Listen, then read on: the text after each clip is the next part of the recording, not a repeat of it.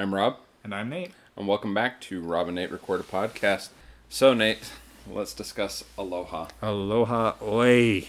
I enjoy that film. It's pleasant enough. I don't watch it a lot, but I'm not opposed to watching it like once a year.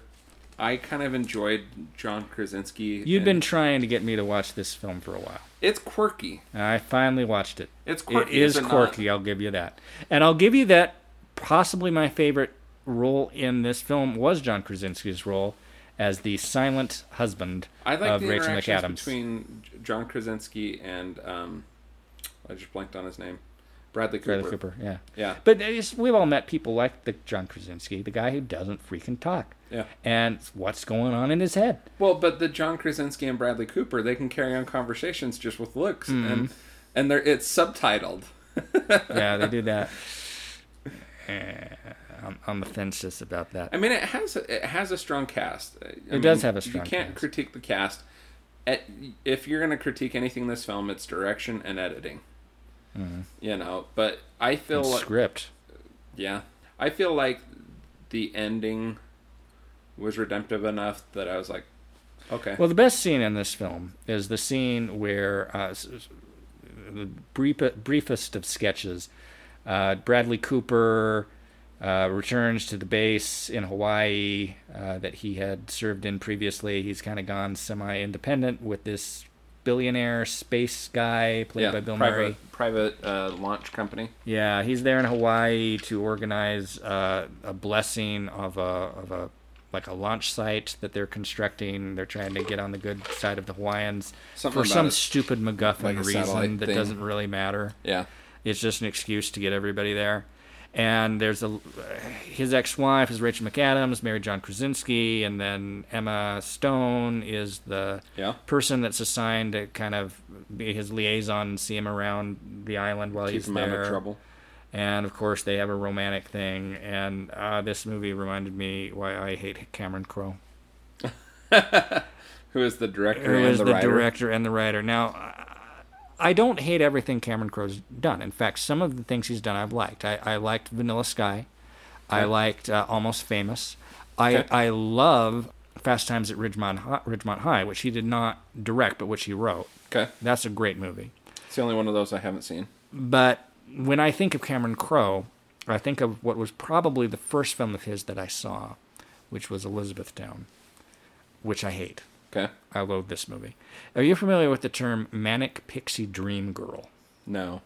So this is a term used to describe a certain character type, which is the flighty, wonderful, loving, perfect woman that takes the sad Gus out of himself and makes him love the world. Character? Emma Stone's character plays that. In Elizabethtown, it is Kirsten Dunst who plays that opposite Orlando Bloom, and here it's very predictable. Here it's Emma Stone, and she's doing that manic pixie dream girl thing, and it pisses me off. Yeah. And I think it's a very inconsistent characterization. It reminded me, as we talked about before. Part of the film, because part of the film she comes out of that, and yeah. But it reminded me of Brie Larson in Captain Marvel, where she's just she's serious, and now she's flighty, and now she's this, and now she's that, and it just didn't really feel like it flowed together consistently.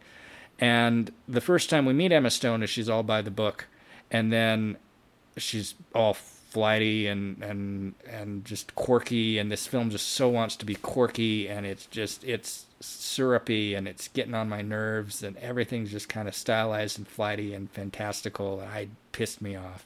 Well, now you've kind of entirely skimmed over a genuine question I have for you in this film. You have not even mentioned that Bill Murray plays the eccentric billionaire. Yeah, he's wasted.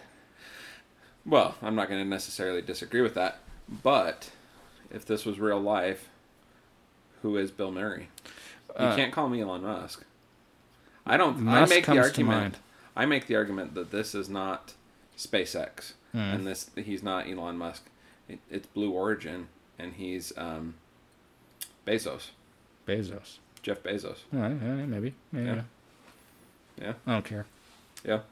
It's the corrupt billionaire because he's lying about what he's doing a James Bond villain thing. He's trying to launch this communication satellite that's really a nuclear satellite, a nuclear weapon in space because of reasons. Yeah. Nothing makes sense here. Motivations are all over the place. It's a movie. It doesn't have to make sense. It only has to make sense as long as much as it's necessary to hold the plot together. Cameron Crowe is so freaking full of himself. Yeah. I hated this movie.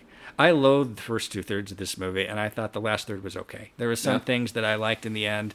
That scene where, I don't think I ever finished my thought on it, it's the scene where Bradley Cooper goes to visit his daughter, and his daughter's doing the hula in class, and he's watching her through a window, and she's never been told. She thinks that John Krasinski is her dad, but it's actually Bradley Cooper, and they kind of communicate it through the window, and you see that moment where she realizes that's my dad.